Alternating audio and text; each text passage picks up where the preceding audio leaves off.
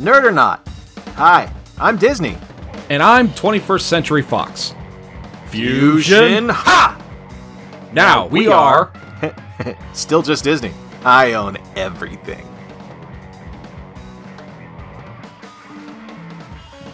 What is up, cretins? Welcome to episode 32 of the Nerd or Not podcast. Now, you might be asking yourself, 32? 32. Why the 32? What is happening here? Where's the second part of episode 31? And I'm here to tell you, it's a mystery. You'll have to tune in next week to find out. It's the ghost of Christmas future coming to say hello. You know the show. We give our opinions on a range of topics, everything and anything under the bright nerd sun, all while promoting fellowship, conversation, and humor every chance we can. And sometimes we even make inappropriate incest jokes. And that really upsets the sponsors. But guess what? We don't have any. We are, of course, the Cretins Guild. I am Jay. This is Bob. Corey is stuck somewhere in the television mines, working to try to find the key to Lothlorien or something like that, and work his way out of the Chicago snow. I know I am currently buried in about 9 inches of snow, but the nice thing about Corey is Corey's not going to get the same snow I am because I get the lake effect on all the wind from his place. So he's probably got about 3 inches. I'm buried under a lot more. Bob, how's Florida? It is a freezing 65 today. Oh man, that sounds nice. Yeah, it was strange. The other day I go to work and it's about, I'd say, 66 at 3 o'clock in the morning. I get out of work at 1 o'clock and it had dropped to about 50. Wow. Yeah, that only happens about once a year down here, but I'm not going to brag too much about it. I love the cold down here because I don't have to shovel my car out of its parking spot. Sure. Yeah, I did have to do that today. But luckily I do own an electric snow shovel and that makes it nice. So it just kind of just gets all the snow out of there. It's really lovely. Yeah, so it's cold here in Michigan, but it's wonderful. And I'm going to have a white Christmas this year, which I haven't had since I've moved up here. So I'm really looking forward to it. Corey, like I said, is not here, but that's okay, because we're just going to rock through it, because there's some big news happening in the geek spectrum, guys, and we're going to talk about it. If you want to engage with us, please be sure to follow us on Twitter, Instagram, Facebook, and also subscribe to the podcast on iTunes, Google, Podbean, and on YouTube. There's a subscribe button somewhere in the here-ish region, or here. It's somewhere here. You'll find the subscribe button. I think it's over. No. Yeah. So, what he said. By the time you listen to this, The Last Jedi will have hit. And I am not going to be able to see it probably until Christmas Day, because we are choosing to go see a movie on Christmas Day, and that's going to be Last Jedi. But for right now, it's a 152-minute movie. It's directed by Rian Johnson. George Lucas said it's wonderful, which I'm pretty excited about, because he was kind of critical about the first one. And he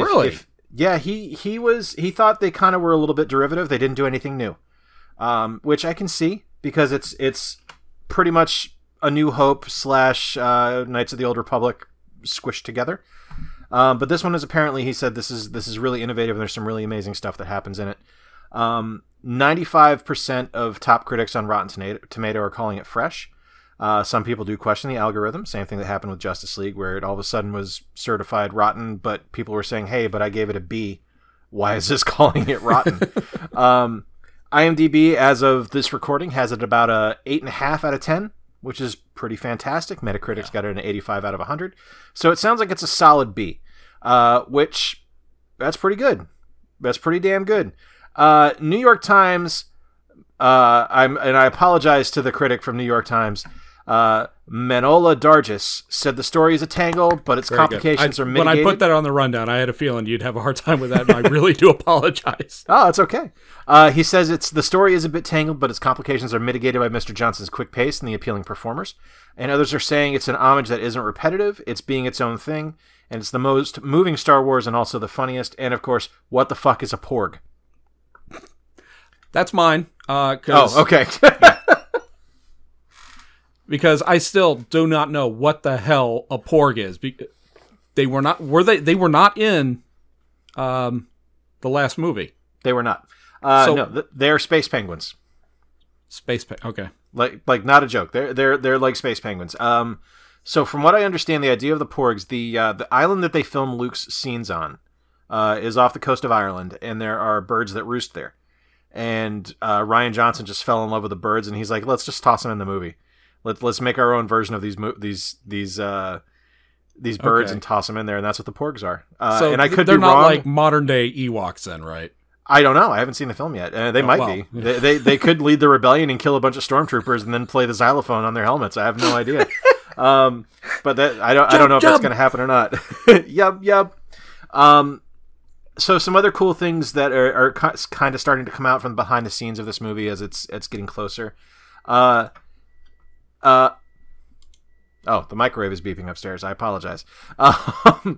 Apparently, as we all know, Carrie Fisher passed away, and one of Carrie Fisher's signature, I'm going to say, accomplices in the latter part of her life was her French bulldog. And Ryan Johnson actually made a spaced version of her dog and put him at the bar in one of the scenes, and someone caught a glimpse of it in one of the trailers and said, "Hey, is this Carrie's dog?" And he's like, "Oh my God, someone saw it. Yes, that's our version of Carrie's dog." That is adorable. I love that. Yeah, that's really awesome. It's still, heartbreaking that Carrie passed away, but it's awesome that they're still kind of carrying her torch for good old Carrie Fisher. God rest you, our general. So moving on to the next bit of news, and this is one that's kind of got me kind of going, is the new Ready Player One trailer. I watched it. So I've read the book, and I liked part of it. I will say I liked the majority of the book, actually. I thought the last 4 chapters were really lazy. It went from a really compelling kind of interesting. Yeah, you're not going to see her. She's over there. For those who curious what I'm talking about, my dog Tessie is somewhere down here just clacking around because I haven't trimmed her nails in a couple of weeks. But I really liked the book up until like the last 4 chapters, when it went from this like really engaging book full of conflict, and it was something that you weren't expecting there to be a happy ending, and it just really felt like the author got bored and just like, okay, let's tie this into like the nicest, neatest bow possible and close this book out where there's no conflict at the end and everyone goes home happy. It's like, man, that's not what I expected here. Like, it's just kind of like, Okay. So it's a very simple story then. It's a very simple story that is as jam-packed full of references to your childhood as you will ever experience.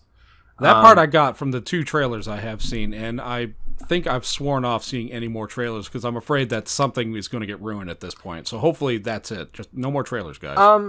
Well, so one of the interesting things about it is that it's taking a little bit of liberty with the setting of the book. So the setting of the book is very strictly 1980s. Like the idea behind it is the guy who created the and you see him in the second trailer, the guy who created the virtual world, the Oasis, yeah, is a child of the 80s. He's one of us, and he created this universe to be an homage to the things he loved from when he was a child in the 80s. So there's references to Voltron, to Gundam, all this other stuff in the book, the Back to the Future, Pac-Man, all this, Dungeons and Dragons. And one of the things that I'm kind of looking at as I'm going is it's no longer just an homage to the 80s, it's just an homage to pop culture, and that kind of loses a little bit of the appeal to me. Like, there's stuff in there I like, don't get me wrong. I love the Iron Giant. I love Overwatch. I was happy to see Tracer in there. I thought it was funny to see Deathstroke and Harley. But it's not what the book is. You know what I mean? Right. Yeah. I know there's a couple of minor changes that I've heard of. I have not read the book. There's a term that I'm still trying to work on, and let's see. I'm going to spitball here. Let's see what you think about it. When it comes to stuff like this, where it's nostalgia, I guess you can call it retro porn. Absolutely. This movie is loaded with it. Oh yeah, yeah, and it's not only that. It's pop culture porn too. Because it's stuff where you've got, because it's not just a nostalgia bomb at this point. I guess in the setting of the movie it is, because the movie takes place in the future, so all this stuff is in the past. But to us, it's not. Like, I'm not nostalgic seeing Suicide Squad Harley Quinn on screen. You know, it's not like I'm going, oh man, I forgot about that movie. It was last year. You know, it was. I remember going to the theater and eating the popcorn in South Bend on the drive home. Like, I know exactly where this was. It's not like, oh shit, I forgot about that one gremlin in Gremlins 2. That's nostalgia. That's like, oh fuck, that's a great idea. This is just, hey, let's take all these properties that we own the rights to and cram them into this movie as much as possible. It's kind of the opposite of what Wreck-It Ralph did, where Wreck-It Ralph did it very well. And it was like, hey, we're going to pick and choose and kind of put these guys in here, and it makes sense. You know, it's funny that Ralph is hanging out with Zangief. But it makes sense because Ralph would hang out with Zangief from, you know, Street Fighter 2 because they're both bad guys. Yeah, they're both bad guys. But just all this stuff in Ready Player One, I'm just like, it's losing the spirit of the book. And maybe that's a good thing because I didn't like the ending. But it's one of those things where I liked so much else of the book where I'm kind of like, man, at least the rest of it was good. You know, and there's some neat stuff in there, and I like the casting of the lead, and I'm intrigued to see what happens. Like, I'm going to go see it. There's no doubt in my mind I'm going to go see it, because I did enjoy the book enough to do that, but I don't know. The trailer didn't blow me away. I don't know. Fair enough. I mean, my major issue with the storyline is, I guess, it just doesn't wrap around my head very well. His father was the fan of the 80s, so he gave his son like a comic book name, but the son adopted that love for the 80s because it takes place in the mid 2040s, which is 60 years ago. That'd be the equivalent of us talking about World War II era stuff. It just see, like I said, it's a hard thing to wrap my mind around. It just doesn't make sense time-wise. In the book, you just kind of go with it. Okay. In the book, it's basically like, hey, my name is Parzival, and I really like this stuff. And it's like, oh, okay. It's like, just move on. Yeah, it doesn't need a backstory. It's like, oh, you like that stuff. Cool. I'm glad you like it. I do too. Let's read a book about you. I relate to you. You know, it's not like I like this stuff because my dad liked it. And if that's in there, I don't remember it, and it wasn't made a big deal. You know, it was like, it might have been mentioned in in passing in a paragraph somewhere, and I'm just not remembering it. But it's been a few years since I've read the book too, so maybe it was a big deal and I just don't recall it. But I don't know. We'll see. It's Spielberg, so you know I hate to say it at this rate, it's hit or miss. You know, it's yeah. He's still the greatest of all time, but you know Babe Ruth was the greatest of all time at one point too. And at the end of his career, he's playing for the Boston Braves. When he was batting for the Boston Braves, he wasn't exactly the number one draft pick. Yeah. So we'll see. I'm hoping for the best. I'm anticipating the worst. I'll probably end up somewhere in the middle. That's fair. That's how it goes. Next bit of news is the 2017 The Game Awards. So Game Awards are an annual ceremony, basically for the video game industry, and there were some big winners and some big stuff announced. Bayonetta 3 for the Switch is the biggest one for me. I am stupid excited about that. Some other big announcements that were made. Death Stranding, obviously, which people have been waiting about for ages. Some other stuff. Soul Calibur 6. More information on Sea of Thieves, which is Rare's upcoming pirate game. And some other stuff too. There's some stuff about Fortnite and Breath of the Wild. But let's see. Let's look at some of the big winners. Best audio design went to Hellblade: Senua's Sacrifice, who I've never heard of that game. Let's see here. Best independent game went to Cuphead, which I'm not surprised about. Yeah, Cuphead, that's not a shocker at all. Yeah, Cuphead also won Best Art Direction, and if it didn't win Best Art Direction, someone at the Game Awards needs to be fucking shot, because that game is goddamn gorgeous. Most anticipated game went to Last of Us Part 2, ahead of God of War, which I was kind of surprised about. Yeah. Best esports game is Overwatch, which I'm not surprised by that. That's one of my favorite games. Overwatch also won Best Ongoing Game. Yeah, there's quite a number of clear winners in this. There really are. Best strategy game went to Mario Rabbids Kingdom Battle, which I was shocked by. Yeah. I love Mario Rabbids. I think it's phenomenal, but I was shocked that it won Best Strategy Game. But it's great. I mean, and it's a really strategic game, which is shocking considering the cast. Best fighting game went to Injustice 2, which I kind of thought that Tekken 7 was going to take, but good for Injustice. But, you guys are all here to find out who won the best game of the year, and I don't really think this goes as any surprise. It was Legend of Zelda Breath of the Wild. I kind of thought briefly that maybe Mario would come in and sweep it up at the end. But did Mario even get a nomination? Yes, it did. Mario Odyssey did get a nomination. Odyssey was nominated a number of times, but I think if Breath of the Wild could fall into that category, they put it in as a nominee. Yeah. So the other nominees for Game of the Year were Horizon Zero Dawn, which is spectacular but has an incredibly steep learning curve. Persona 5, which I have not played. PlayerUnknown Battlegrounds, which I know nothing about. I just heard about like a week ago, and I haven't... whatever. And Super Mario Odyssey, which is charming and wonderful and really, really, really fun, but a little too short for me. I beat it in like 20 hours. It was like, oh, okay. Wow, I can go back. Like Shantae short. Yeah, I can go back and get all the stars, I guess, but I don't really want to. Like, it's not. I definitely haven't 100%ed it yet, but it's one of those things where I just kind of went through it. I was like, oh, all right. It didn't change your life, but you enjoyed the time. Oh, it's a great game. It's one of the best Mario games I've ever played, but it's not something that I really need to go back and play again. You know what I mean? Whereas the Zelda now has the new Breath of the Wild DLC out, which I haven't tried yet, because the Overwatch event is going on, so that's going to be probably a couple weeks down the road before I get to it. But I think that's a tease for a bit of a discussion later. But that's the Game Awards, Bob. Any surprises that you had there from the winners, or did it go pretty much how you thought? You and Corey are the gamers. I play very casually. I mean, half of these games I had never even heard of, and God, is that just because of my age or just because I'm that freaking boring? Hellblade, I never heard of that one before. Senuna's Sacrifice, I'd never even seen a Let's Play of that one, but maybe I'm just not looking hard enough. I would have to agree that Breath of the Wild was the best game of the year. That game, although debatable, not the best Zelda game, but it was definitely the best game of this year. I think there's some debate that it's not the best Zelda game. I mean, for me it is, just because it's held my attention longer than any other Zelda game other than Link to the Past. I feel bad saying it's not the best Zelda game, because that really makes it sound like I didn't enjoy it. I love Breath of the Wild. I played it yesterday, and it was like, oh God, this is a glorious game. I love every second of it.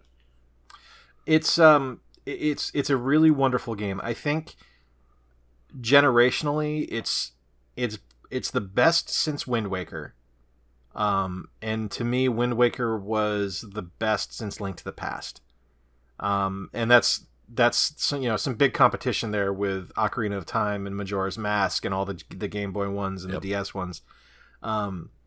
But I mean, to me, it's 1 and 2, and it can go either way. But I guess at the end of the day, I kind of got to give the nod to Link to the Past, because when I got my SNES Classic, I mean, that was the first thing I hopped into. Was like, oh, Zelda, got to play Zelda again. I haven't played Zelda in a month. Let me play this. I don't have it on 4 other consoles. Let me play it on this one too.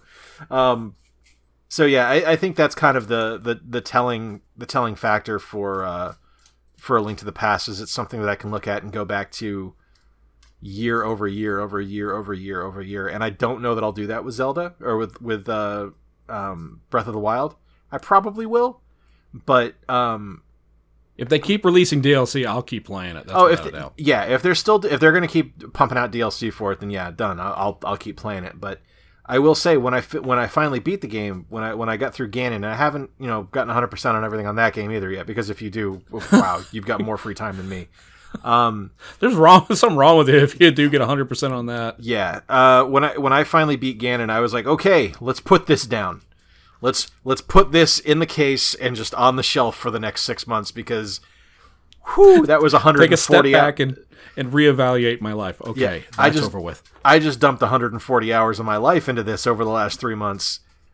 Oh, I need to reevaluate some shit. Like it's phenomenal. It's a wonderful game, but it's I think Link to the Past is still going to get my vote as best of all time. But fair enough. So moving on, so some big shit went down. I, for one, welcome our new mouse overlords. Disney completes the $52.4 billion purchase. Billion, yes. Of many, many, many, many assets from 21st Century Fox. So the big one to me, like aside from all of the stuff getting purchased, and that's all stuff that we will get to shortly, and we will talk about. The best news for the Walt Disney Corporation out of this entire thing, even with all the fiscal things that's going to come out of this, and the Marvel Universe being reunited, the original cuts of Star Wars, everything, the best thing for the Walt Disney Corporation that has come out of this is Bob Iger staying on until 2021.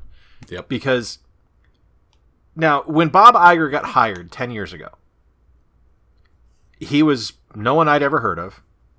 He was just a CEO. He was just a guy that was taking over for Michael Eisner. And it was like, okay, who are you? What are you going to do? You're no one. You're not one of the Disney guys. You're not part of the Disney family. You're not Roy. What's happening here? What is the deal? Yeah, his public track record was completely unknown. Yeah. And when the first thing he does is he builds bridges with the Disney family and brings Roy back into the fold after Eisner had really kind of shit the bed with that, I was like, okay, all right, you're okay in my book. So the first thing I remember him doing, and this was stunning to me, is when the Marvel and Disney acquisition happened. It was like, holy fuck, that's big. Like, that's huge. And of course, the first thing that popped into our heads was like, what's going to happen at the theme parks? What's going to happen? We live in Orlando. What's going to happen? Nothing happened. Everything's not a damn the thing. Same as it fucking was. Like, the merch at Universal still sucks. The rides are still excellent. The end. That's it. It's like, there's no Marvel Adventure Island, a division of the Walt Disney Corporation on the sign. It's just, yep, go fucking hang out with a guy in a shitty Wolverine costume. Have fun. So nothing changed there. But the next one that happened was the Lucasfilm acquisition. And the Lucasfilm acquisition happened when I was on a Disney cruise. So we get off the boat, and our bus driver, to take us back to our parking lot, is like, did you guys hear? We're like, did we hear what? Oh, shit, we've been on a boat for 7 days. What the fuck happened? Like, and at this point, are you guessing, oh God, are we under attack again? That's exactly what I was thinking. It's like, oh shit, what happened? But, logically I should have said, well, no, they didn't ground us in the Bahamas. They didn't make us stay in the Bahamas when this happened. And he's like, Disney bought Star Wars. And I was like, the fuck they did. You shut your ass up. There's no way that happened. I'd pop up my phone and I was like, all right, let's go to Entertainment Weekly, see what the holy shit, they bought fucking Star Wars. And that was huge. And it was crazy, and I didn't think it could be topped. And rumors started a couple months ago. Hey, Disney's looking to purchase 21st Century Fox. The fuck they are. There's no fucking way the Murdochs are going to sell. There's no, shut up. Disney now owns 21st Century Fox. Disney has more money than God. Well, not anymore. They just spent $52 billion. They're going to be making money now. Well, yeah. You know what? They spent $52.4 billion on this acquisition. They probably made back a good $80 or $90 billion just on stock alone. It's like they spent this money, but they made a profit somehow. I guarantee it, because Disney is smart. So let's go over some of the IP that Disney now gleefully owns. But before we go into anything, sorry, there's a lot to unpack here, so I apologize for going back and forth on this, everybody. But so yesterday, Disney owned Walt Disney Feature Animation, Disney Studios, yep, Pixar, Marvel Studios, and Lucasfilm, and which some is others. Pretty big list right there. It's a great portfolio, and there's some other stuff underneath there, because they've got a stake in Paramount too, right? Or not Paramount, Touchstone, I believe. Is that still a thing? I think so. I think it is. It's an infrequent thing, but it's a thing. This morning, as we were waking up, Disney now owns 21st Century Fox as well. So that includes the FX channel, and FXX and FXX2. There's all kinds of FX channels now, which I didn't. Yeah, they're all about. under the same umbrella. 20th Century Fox Movies and TV Studios, Fox Searchlight. And then some of the IPs that go into that, we've got X-Men, Fantastic Four, Deadpool, and Bob Iger has said that it will remain rated R. Yes. Perfect move, Bob. Yep. Planet of the Apes, Avatar, and The Simpsons, amongst others, because they now own Modern Family outright, which is a huge deal because I did not realize that was a Fox show, and that's kind of stunning to me is how big of a deal that has been for the Disney Corporation over the last 8 years. They own The Orville. Oh God. They own Family Guy. Wait, do they? They own. I thought Seth owned Family Guy. Does he? I don't know. We'll have to research that one. I thought that was a 20th Century Fox property. That it could be. So if it is, Disney now owns Family Guy, and that's crazy to me that we could have a walk around Peter Griffin at Hollywood Studios one day. If he can go around and just fight another guy in a chicken costume, that would be incredible. God. Especially like at Epcot. Oh God. It'll never happen, folks, but it would be amazing if it did. But yeah, so there's a lot of stuff now that Disney now has their hands on. Some things it does not include, however, they don't own the Fox network itself, just all the stuff that airs on it. Yeah, and that is an important distinction to make because legally they cannot own the Fox network. So the Murdoch Trust will still own that.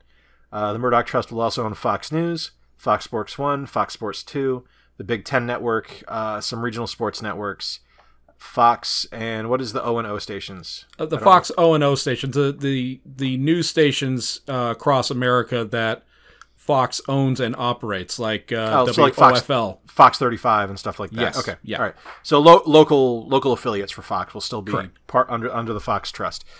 So yeah, so that's just kind of like the simple look at it. You say simple, but I don't believe you. So there's a lot more stuff here that you need to kind of take a look at here that Disney now the full picture.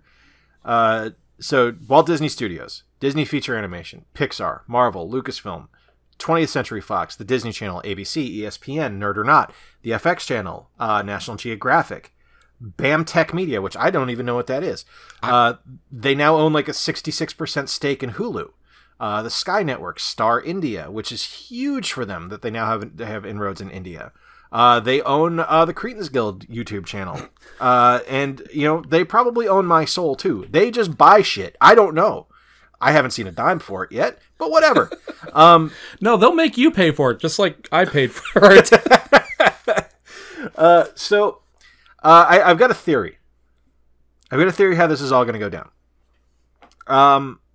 What I think is the only thing that Disney can do at this point is they have to recast and relaunch everything that the Fox properties have from the Marvel Universe. I mean, top to bottom, soup to nuts. Wolverine, as much as I love Hugh Jackman, find someone new. He's done anyway. Yeah, he's done anyway. He said he's done. Although I think it would be adorable if at the end of Infinity War, the reality gem rips a hole in and just he hops through. I think that would be wonderful. All the X-Men just come walking on through it. Just Logan. That's just all Logan? you need. Just Logan. So I think but honestly, you do. You need to recast top to bottom the whole thing. Just jettison everything that happened in the Fox universe, and just start from scratch. With one exception. Deadpool has to know everything that happened, and he has to reference it regularly. He has to start Deadpool 2 wearing a set of Mickey Mouse ears. Oh, God. And if he doesn't, I will be so disappointed in whoever's directing that film. He needs a Disney name pin that says, "Hello, my name is Wade. I'm from wherever Wade Wilson's from." He's from Saskatoon. Just Wade, Saskatoon, Canada. I don't care if we just get if they wait until the post credits of Deadpool 2 and it's just him working at various places around the theme parks, like him hanging out with Off Kilter in Epcot during in Canada, enjoying a Dole Whip at Magic Kingdom, sucking down a Dole Whip. He's standing up for Abraham Lincoln in Hall of Presidents. It's just stuff like that. There has to be some kind of acknowledgement, and he has to reference it. Like, I want him to say to Captain America, "Well, you remember when we were owned by Fox? Now Disney bought us." Wait, what? What are you talking about? That has to happen, and if it doesn't happen, it's a huge missed opportunity. Just him walking around with a churro in one hand, a turkey leg in the other. Him just having the Mickey head on a stick ice cream. But he keeps poking himself in the face because he keeps forgetting to lift his mask. So we asked on Twitter, what are you looking forward to changing hands? And do you think this is a good or bad deal? Now, Derek from the Wild Pitch podcast, which is at Wild Pitchcast on Twitter, said, I hate this, depending on how much Disney gets.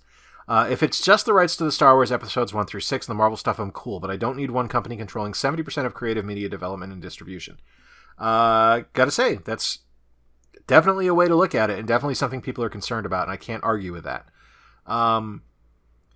The fact that Disney now owns a 60% stake in Hulu means that we're going to have a lot of channels scrambling to find their own streaming service, because they're not going to want to pay Disney money to host their stuff. And I think you just saw the launch of the Disney streaming service that they've been talking about for a couple of years now. I think that will be relaunched in 2 years when everyone's contracts with Hulu are up, and it will just be Disney streaming, and that's it. Yeah, that was my question. Since Disney owns the majority stake in Hulu, do they sell it? Do they change that into the Disney streaming, or do they close Hulu down? Well, if they're smart, the infrastructure's already there. They just change that into Disney streaming. They rebrand and go on. Yeah. It's Hulu has proven that they work. It's a solid platform. The Hulu originals are good. You keep the Hulu originals. You move that on, and you fuck the other companies. They got to find their own way. Let them go to Netflix if they want. Yeah, exactly. They can go to Netflix. There's going to be a big hole there when Disney leaves all their stuff or moves all their stuff off of Netflix. Excuse me.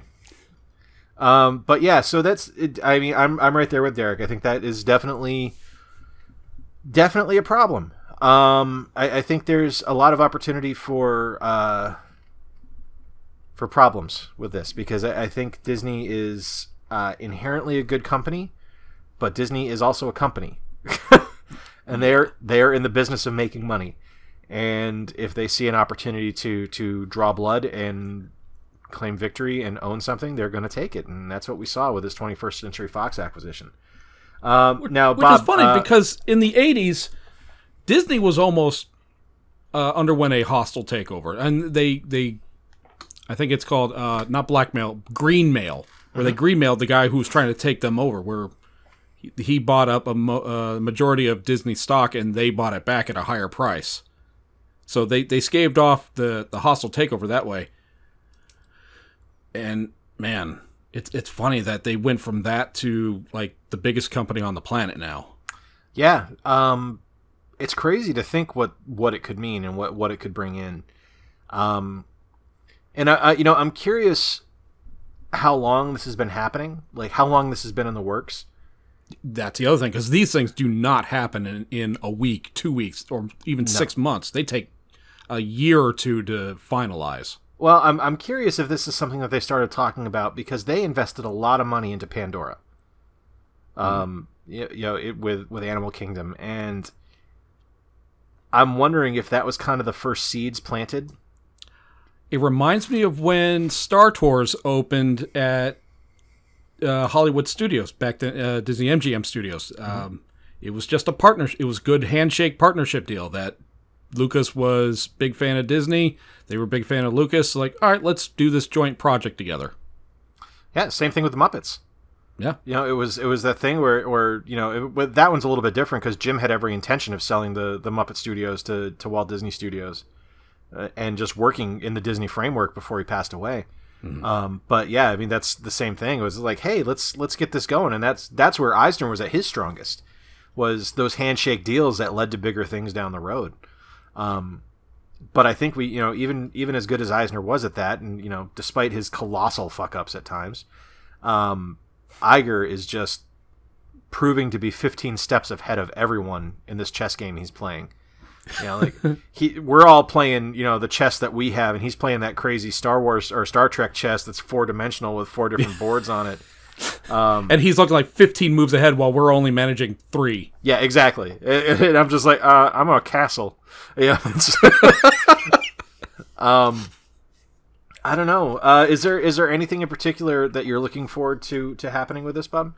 Right now, with the Disney track record ever since Iger took over has been pretty damn good. I mean, how many failures have they had in the last?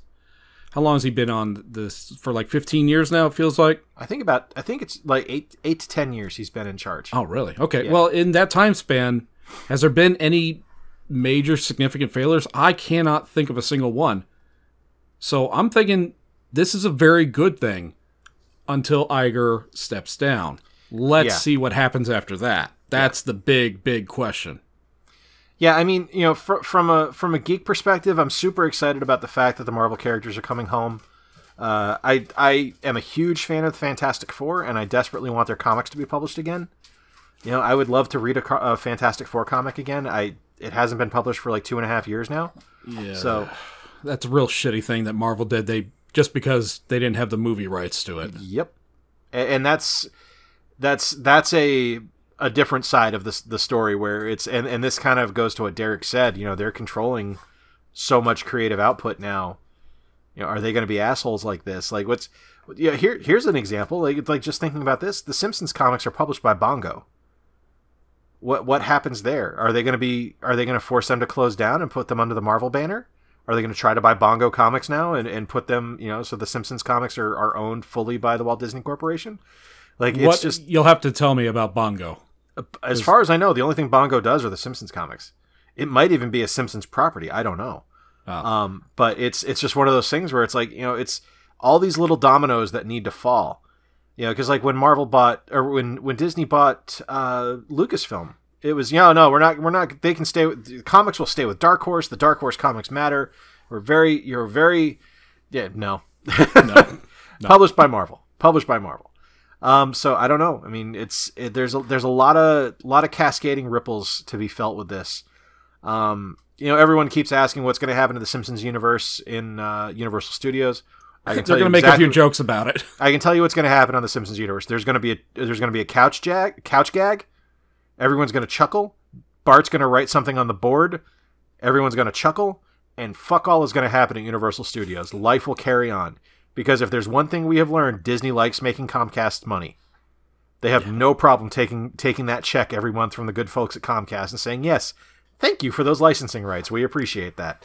Well, you'd have to think that by the time this deal officially kicks in, if it takes 2 to 3 years to finalize, The Simpsons might be done by then. I don't know. We don't know. We don't know. So I think there's a chance that The Simpsons stick around just long enough for there to be something paid off in a season, just because I can see the producers over there saying this is too rich to pass up. There's too many good jokes here. Like I think I tweeted this morning where I really look forward to the couch gag where half of the family shows up in Universal merchandise and half shows up in Disney merchandise, and they all just kind of blink at each other. Like there's a standoff going on. Yeah, and they're just kind of like, and then Grandpa just dies or something. I don't know. It's just one of those things.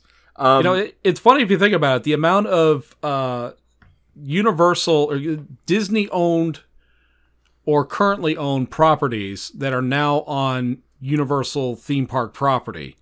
Obviously, there's Marvel, but now there's The Simpsons. But there's also been Men in Black, which is also created, or it started at Marvel, right? Yep, that was a Marvel comic. Yeah.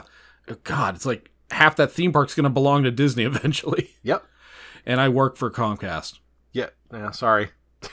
It's only a matter of time till Disney owns you too. Don't worry about it. In 3 years, it'll be Disney owns Warner Brothers and Comcast and everything. So maybe I get some passes out of that. So the big one for me, the thing that I'm most interested in, is the original prints of episodes 4, 5, and 6 being under the Disney banner now. Because that was one of the problems when Disney bought Lucasfilm. The original prints for New Hope, Empire, and Jedi were owned by 20th Century Fox. Oh, I thought it was just New Hope. No, I think it was all three. Okay. Which is why we've never gotten a standard edition Blu-ray of the films released. It was only been the special edition or the Blu-ray remasters. So I'm hoping that means we're going to get a original vision of the Star Trek or the Star Wars universe, released. So We'll see. That's the one I'm most excited about. You know, there's obviously a plethora of other things that could happen. I look forward to the Alien Queen getting her rightful place as a Disney princess. I desperately want Mickey ears that are Marge Simpson blue hair, or just have Mickey ears with the giant beehive coming out of the top of them. Like just from a merchandise standpoint alone, there's so much that I want. Like I want Deadpool Mickey ears now. It's like it has to happen. And if it doesn't happen, again, missed opportunity. You fucked up. So yeah, there's just so much stuff that could come out of this deal, and it's still being, like I said, there's so much to unpack here. I mean, it's the news is just over 12. The ink isn't dry yet. Yeah, the news is just over 12 hours old. It hasn't been officially certified by the government. Like that's the other thing. It's got to get past the antitrust government or whatever. Those people. It's got to get through the antitrust laws, and there's no guarantee that's going to happen. I think it probably will. They stopped AT&T recently from becoming bigger. Yeah, so you never know. But Disney know how to grease those wheels, though. I don't think it's a Disney thing. I don't think that the Trump administration is going to stop the Murdochs from making money. You know, I don't think that's true. I don't think that's going to happen. I think he's going to go, yeah, no, that's fine. That's huge. That's a huge deal. You do it. It's great. Yeah, I don't think this could be the most corrupt deal ever, and I'm fairly certain if Rupert Murdoch said, "You're going to bloody approve this, Donald," he'd be like, "You're right, I am." You know, that'd just be the end. That was very good. Thanks. But that's about it for there. I mean, there's a lot happening, but there's not a lot we know. So it's something where stay tuned. This will definitely be a topic again in the future. I guarantee it. Once we have a little more time to unpack it, and we can start doing like fan casting like that. You know, once we have Corey on for an episode, I think we need to cast the X-Men and the Fantastic Four films that come back to Marvel. Ooh, and go from there. Yeah, I think that'd be fun. But that's going to take us to what you doing, Bob. I know you. I hinted at this earlier. What are you up to right now? I have restarted. I started playing the new DLC for Breath of the Wild, and oh my god, is it good? There are a number of new outfits, not complete outfits, but like a couple of new coats and whatever. There are 4 new shrines. I've beaten 3 of them. Found the 4th one, and I can't freaking finish the damn thing. It's the hardest fucking shrine I have ever come across. I am learning to hate those spikes. The deal is, you start this challenge with this super weapon. It kills anything in 1 hit. The problem is, you use it twice, and it needs to recharge. Oh, and by the way, all your hearts reduce down to 1/4 heart. So you are a sneeze away from dying. Shit, that's not good. Yeah, you back into a rock, you're dead. Lightning strikes a mile away, you're dead. You die so easily during this challenge. So, the first 3, not much of a problem. You just, like, little puzzles, easy to figure out and everything. That 4th one, there's spikes swinging at you, they're coming at you, they're coming up behind you, they're falling on you, you gotta dodge. Oh, God, I'm having PTSD over this. Try it. Let me know how many how many attempts it takes for you to get through this one shrine. You'll know that one shrine when you get there. Fair enough. Yeah. So I am currently back on the Overwatch train. The Winter Wonderland event is out, and there's some really good. There's a new game mode called Yeti Hunt, which is really fun. And I got to play that for the first time yesterday, and I won my first time on it. It was really cool.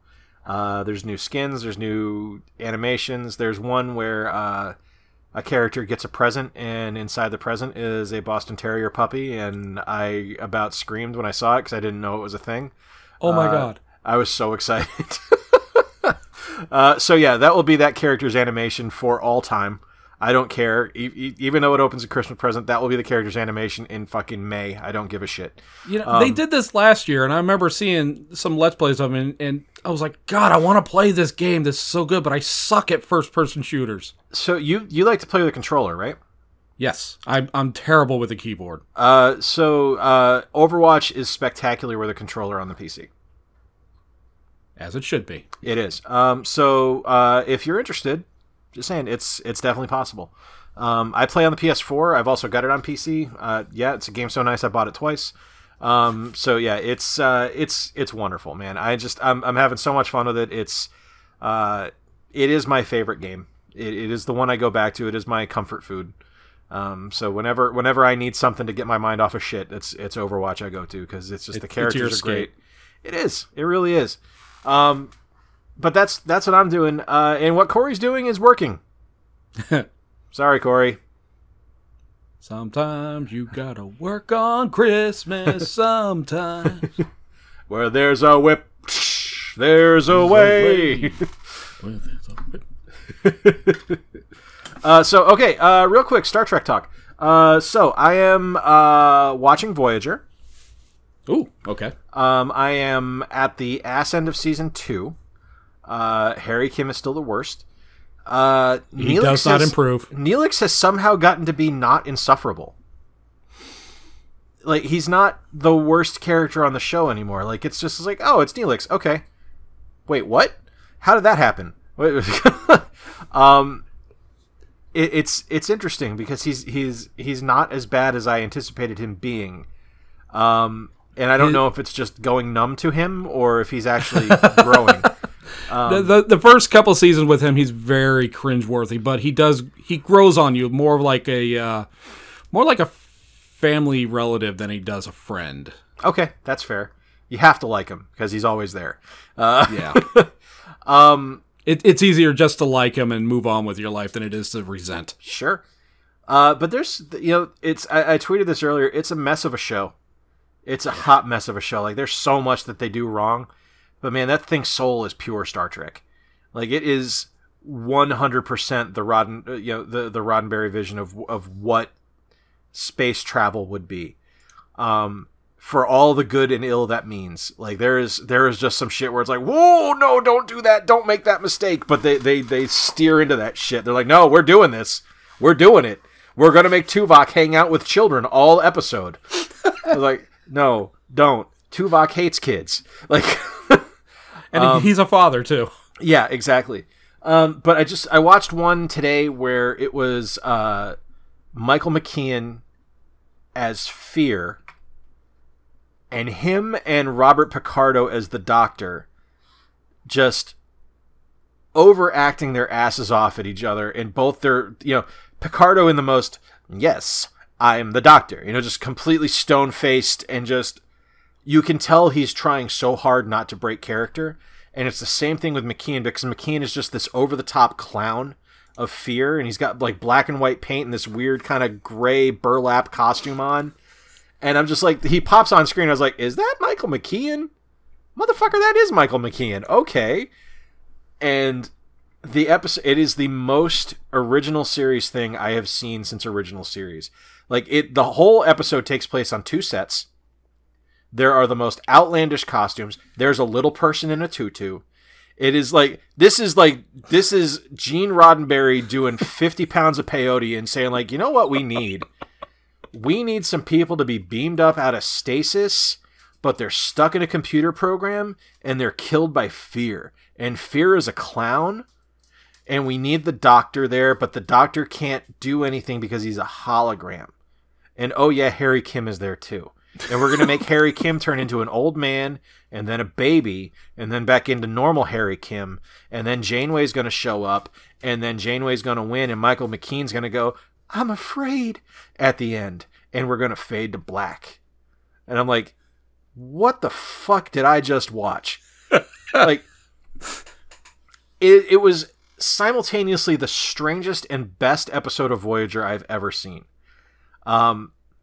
And then it's immediately followed up with the episode where Neelix and Tuvok become the same person. Tuvix. And I'm just like, and we're doing this now. Okay. You guys had a chance to go in a direction. You had a chance to really make something special here after that last one. And you give me Tuvix. Yeah, I kind of like the concept of the episode 2, Vix, I hated the way that episode ended. I thought I haven't finished it yet. So okay, no spoilers. Right. But okay, all right. Yeah, it's just one of those things where I was like, okay, the idea here is really solid. This is shitty execution. Like, this is just awful. Like, it's I'm just watching it. I was like, oh man, that last episode was so good and so fucking weird. And this has a chance to also be so good and so fucking weird, and it just isn't. And it's, oh man, that sucks. I'm really interested in what your opinion is of that episode, because